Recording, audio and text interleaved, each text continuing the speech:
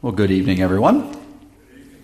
I'm used to saying good morning when I stand up in front of the sanctuary, but I have had the opportunity to give a message one other time for Sunday evening church, and I'm going to be preaching out of the same book that I did the first time. The first time I taught on one verse, and it was in Deuteronomy 4, and tonight we are going to be in Deuteronomy 6. And I like to read from Deuteronomy when I know that my audience has children or grandchildren. Because Deuteronomy focuses a lot not just on what your own personal duty is in your faith, but also what your duty is to your sons and their sons. Deuteronomy has a very generational view in mind. And it should, because Deuteronomy is Moses renewing the covenant with the new generation. When we open the book of Deuteronomy, Deuteronomy 1, 40 years have passed of wandering in the wilderness. And that first generation that received the law from Mount Sinai has all died off because they refused to go into the promised land on the command of the Lord. And so the Lord sent them to wander for 40 years until they all died off. So Deuteronomy starts with Moses addressing the people because Moses doesn't get to go in the promised land himself. So this is his address to the next generation. This is his address to those who were children when he first began the wilderness wanderings. And so it has a focus on sons and their sons. It has a focus on the coming generations. That the commandments they'll receive and the covenant they make isn't just for them. The current generation has a responsibility to the next. And as we're going to see in Deuteronomy 6, this responsibility largely boils down to one thing. The most important thing to pass down to the next generation is love for and devotion to the Lord. That is the most important thing you can pass down to the next generation. So when we get into Deuteronomy 6, something I want you to notice is that Deuteronomy 5 comes before it. And I make this point because something very important happens in Deuteronomy 5. Does anyone know what happens in Deuteronomy 5? That is very important when it comes to the renewal of the covenant. 10 commandments are given again. The first time they're given, it's Exodus 20 on Mount Sinai. The second time they're given is Deuteronomy 5. So the 10 commandments have just been given. And so Moses, in renewing the covenant, is giving the rules of the covenant again. And we're told in Deuteronomy that if Israel obeys, if they keep the covenant, they will receive blessing. That's Deuteronomy 27-30. And if they disobey, if they break the covenant, they will receive cursing. That's Deuteronomy 27-30. And so Deuteronomy 6 picks up where the people stopped listening when they were at Mount Sinai.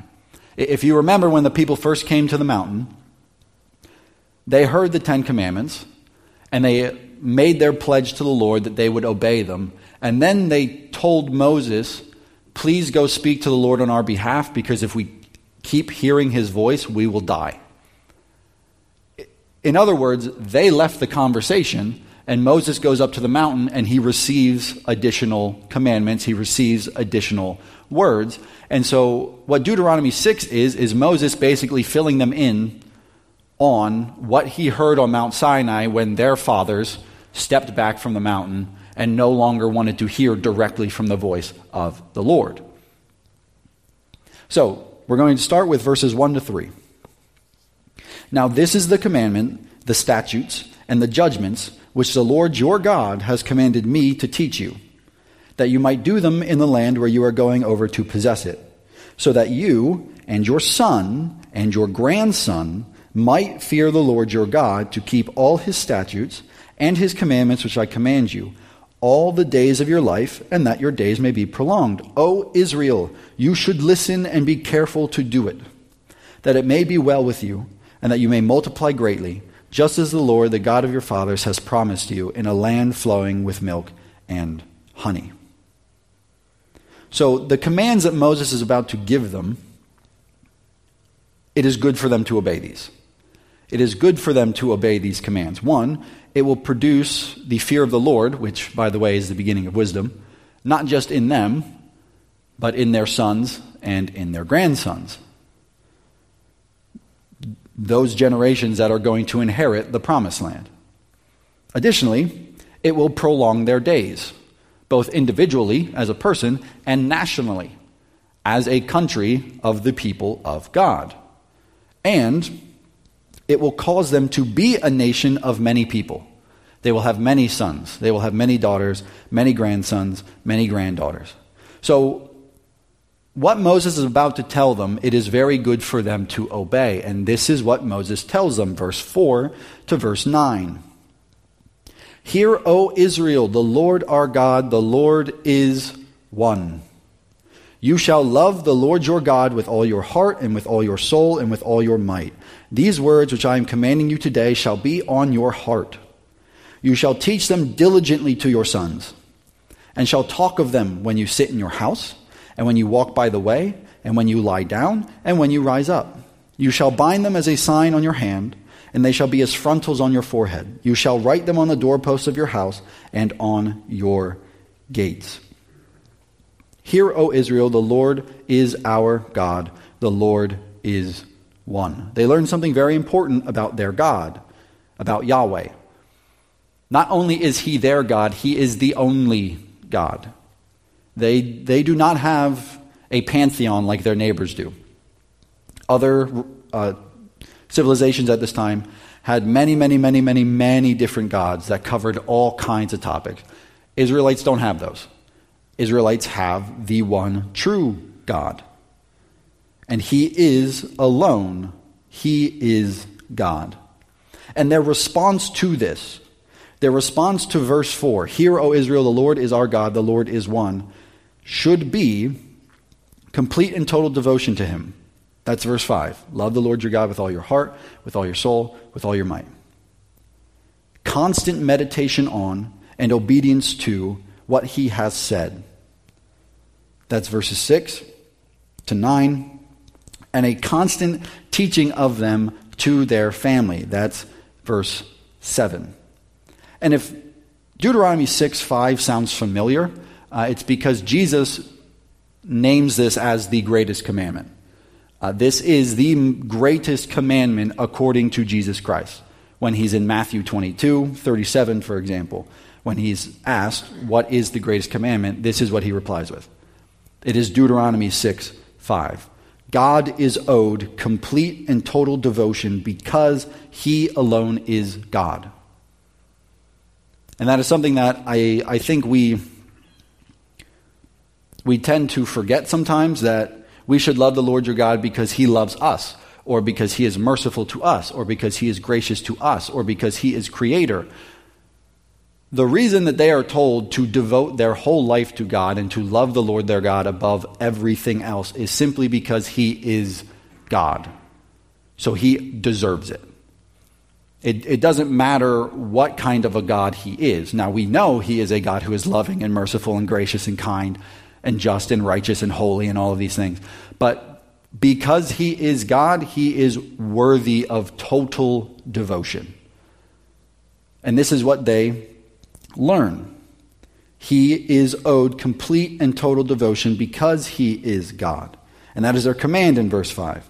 And then verses 8 and 9, they have the command of bind them as a sign on your hand, and they shall be as frontals on your forehead. You shall write them on the doorposts of your house and on your gates. Now, people don't really know what Moses had in mind when he was saying that. If you can see some Jews even to this day took this literally. And you will see them with boxes. They will have boxes around their heads that rest on their foreheads. They will have boxes that go around their hands. They will have boxes on the doorposts of their house. And in these boxes are little pieces of paper, little scrolls. And they have certain sections of the law of God written on them. That's one way that some people think Moses meant it. Like, this is literally what you are supposed to do. The other way some people interpret it is that Moses was using more figurative language, that the Word of God should be constantly meditated on. It should be constantly in your mind. You should be constantly reminded of it. It should be what dictates your actions, what dictates what you do with your hands. It should be everywhere in your house. In other words, that it is, you are being constantly reminded of, and you are constantly thinking on, and you are constantly acting in accordance with the Word of God. And some others think that Moses is actually taking a practice they already had and he's elevating it to a better purpose. Because in Egyptian religion, which is where these people have come from, they had a habit of wearing bracelets and necklaces and headbands with certain stones in them that were designed to show loyalty and worship to certain gods. And so this could very well be a practice that the Jews would have been familiar with, and Moses is taking that pagan practice and he's elevating it to now work for the Lord, the one true God. But regardless of how you're supposed to take it, the point is the same. Because the Lord is our God, we should be wholly devoted and love the Lord our God, and his words should be constantly before us.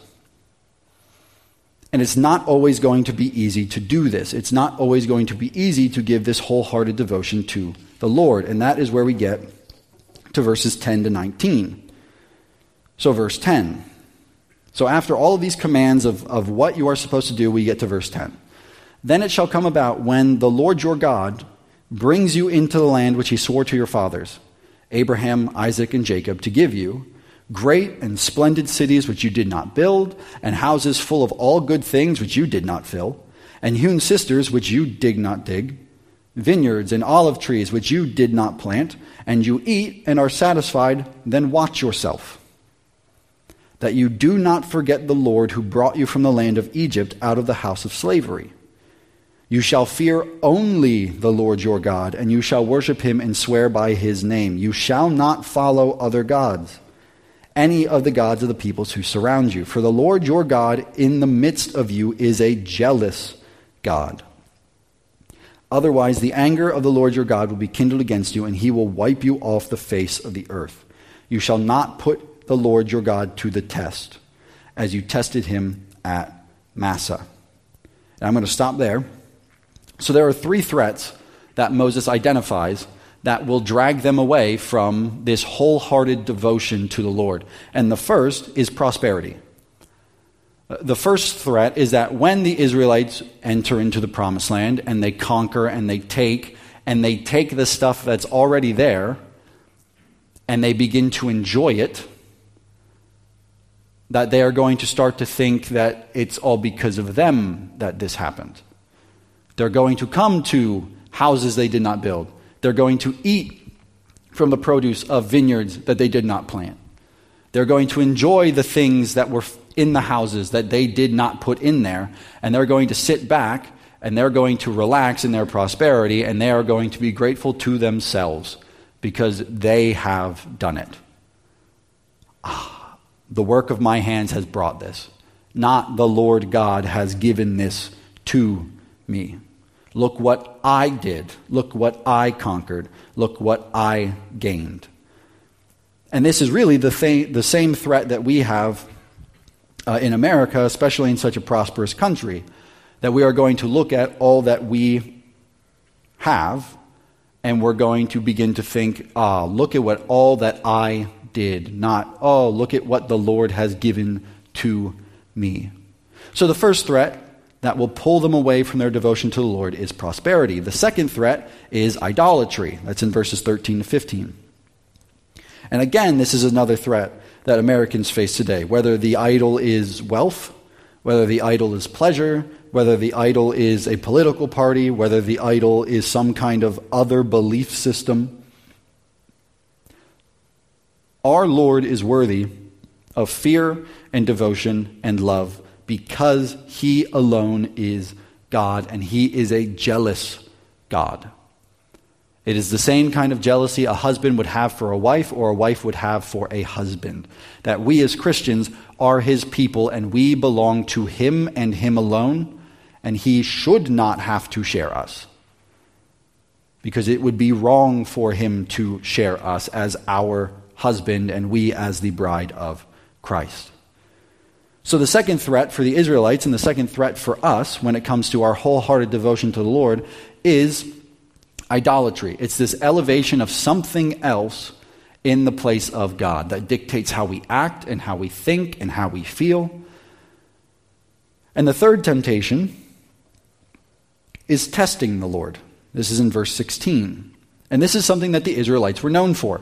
The Israelites tested the Lord constantly. And the reference here is, as you tested him at Massah. That's in verse 16. That's referring to Exodus 17, where the people are in the wilderness, there's no water around, and they start grumbling at Moses. And they start picking a fight with Moses. And they start charging Moses, saying, you brought us out here to kill us by thirst.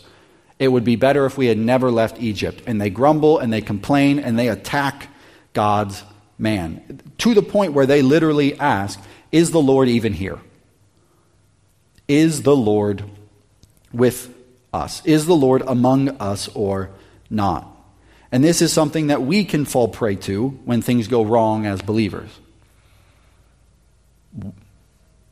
If the Lord was here, this wouldn't be happening. Or this must just be something outside of the Lord's plan for it to happen because there's no way he could have foreseen this happening. Or it doesn't feel like the Lord is here, so he must not be here. This must be something that he did not see, that he has no hand in. Where is the Lord? Is he even here? Is he even listening? Is he even near? And that is the third temptation, is that instead of being wholeheartedly devoted to the Lord, we begin charging the Lord with failing. Because life gets hard and because life gets dark. And that is not what we are told to do. Verses 4 to 9 tells us what we are to do. And then verses 17 to 19 continue. You should diligently keep the commandments of the Lord your God and his testimonies and his statutes which he has commanded you.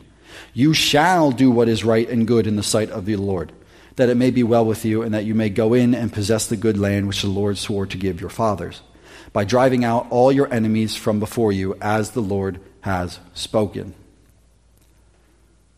Instead of falling into these temptations, because we should be wholly devoted to the Lord and wholly loving the Lord our God, we faithfully obey. We do what is right, we do what is good, and this diligent obedience spills into every area of our life. Our finances, our family, our work, our leisure time, our marriage, everything is affected by this diligent obedience. And when the Israelites enter into the promised land, when they defeat their enemies, when they drive out their enemies, when they enjoy the cities and the cisterns and the vineyards and all of the good things, when they partake of the blessings that the Lord has been promising them since the time of Abraham, they have a responsibility that goes beyond themselves. And that's in verses 20 to 25. When your son asks you in time to come, saying, what do the testimonies and the statutes and the judgments mean which the Lord our God commanded you? Then you shall say to your son, we were slaves to Pharaoh in Egypt, and the Lord brought us from Egypt with a mighty hand. Moreover, the Lord showed great and distressing signs and wonders before our eyes against Egypt, Pharaoh and all his household. He brought us out from there in order to bring us in, to give us the land which he had sworn to our fathers. So the Lord commanded us to observe all these statutes, to fear the Lord our God for our good always and for our survival as it is today. It will be righteousness for us if we are careful to observe all this commandment before the Lord our God, just as he commanded us. If the Israelites are lovingly devoted to their God, it should affect the way they live. It should affect the way they raise their children. It should affect the way they manage their household. It should affect how they plan and what their weekly schedules are. It should be noticeable to their children from a young age, because the generations to come won't remember Sinai. They weren't there. The generations to come won't remember the wilderness wanderings. The generations to come won't remember the slavery in Egypt. So when their children see their wholehearted devotion to the Lord, they're going to ask, what does this all mean? Why are you doing this? Why do we do this? Why do we rest on the seventh day? Why do we go to the temple and sacrifice an animal? Why do we do these things? And the answer is in verses 22 to 25. And to kind of sum it up, we were once slaves in Egypt, but God, Yahweh, has saved us by his wonderful strength and miraculous power to faithfully fulfill his promise to us.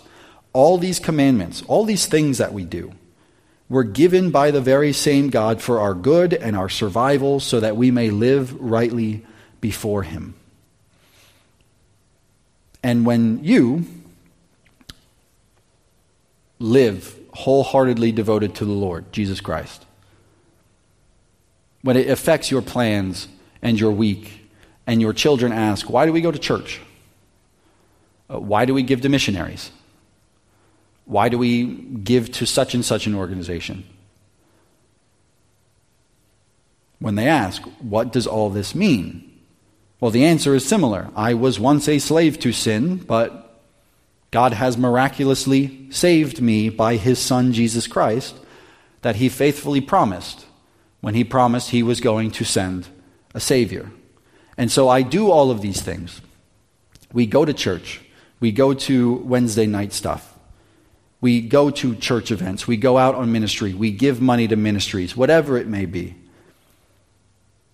out of a love for him, to live a life pleasing to him and for our good.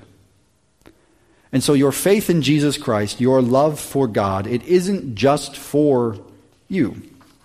It is meant to be a shining light for others, just as Israel's wholehearted devotion and wholehearted love should have been a shining light to the other nations around them.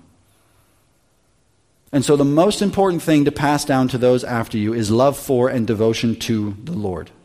That they love the Lord their God with all their heart and with all their soul and with all their might. See, the Bible understands the importance of one generation passing that down to the next generation. Because all it takes is one generation to slip up and everything gets ruined. And you see this when you go from Joshua to Judges. Because in the first 2 chapters of Judges, we learn that Joshua and all his generation died, and then everyone did what was right in the sight of themselves. There was no king at the time. And when you read the book of Judges and you see the absolute depravity that they get into, you realize that the problem all started because one generation was unfaithful to the next. They did not pass this down. And so when we are told to be a light to the world, when we are told to evangelize and go out across the street to the stranger, or we are called to another country to preach the gospel and to share the gospel, when we are encouraged time and time again to take the word and be a witness, the most immediate people that you get to be a witness to are the people in your family. And I know that some of you, the time for training up your child in the way he should go has passed. But they are still your children. They are still your grandchildren, and if the Lord has blessed you, they are still your great-grandchildren. And while your faith has immense benefits to you, you also have a responsibility as the previous generation to make sure that the love and devotion of to the Lord that you have is inherited by your children and is inherited by your grandchildren, to pass down the faith you have to them, that they might come to fear the Lord and observe his commandments, that they might come to a saving faith in Jesus Christ. And so this is why I like going to the book of Deuteronomy, because pretty much any time the people are being commanded, there is always that reminder that yes, it is good for you to keep these commandments and to live a life in accordance with these commandments, but that doesn't end with you. Because when you live a life of love and devotion to the Lord Jesus Christ, that is going to get to your children. And they will see you as an example. And they will love and devote themselves to the Lord Jesus Christ as you raise them up. And then that generation will pass it on to the next, and to the next, and to the next. And you will have a generational faith where you, as a Christian,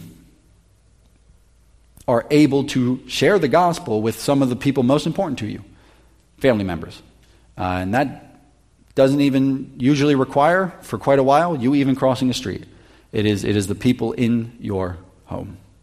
So the most important thing to pass down to those after you is a love for the Lord and a devotion to the Lord, that they will love the Lord their God with all their heart and with all their soul and with all their might.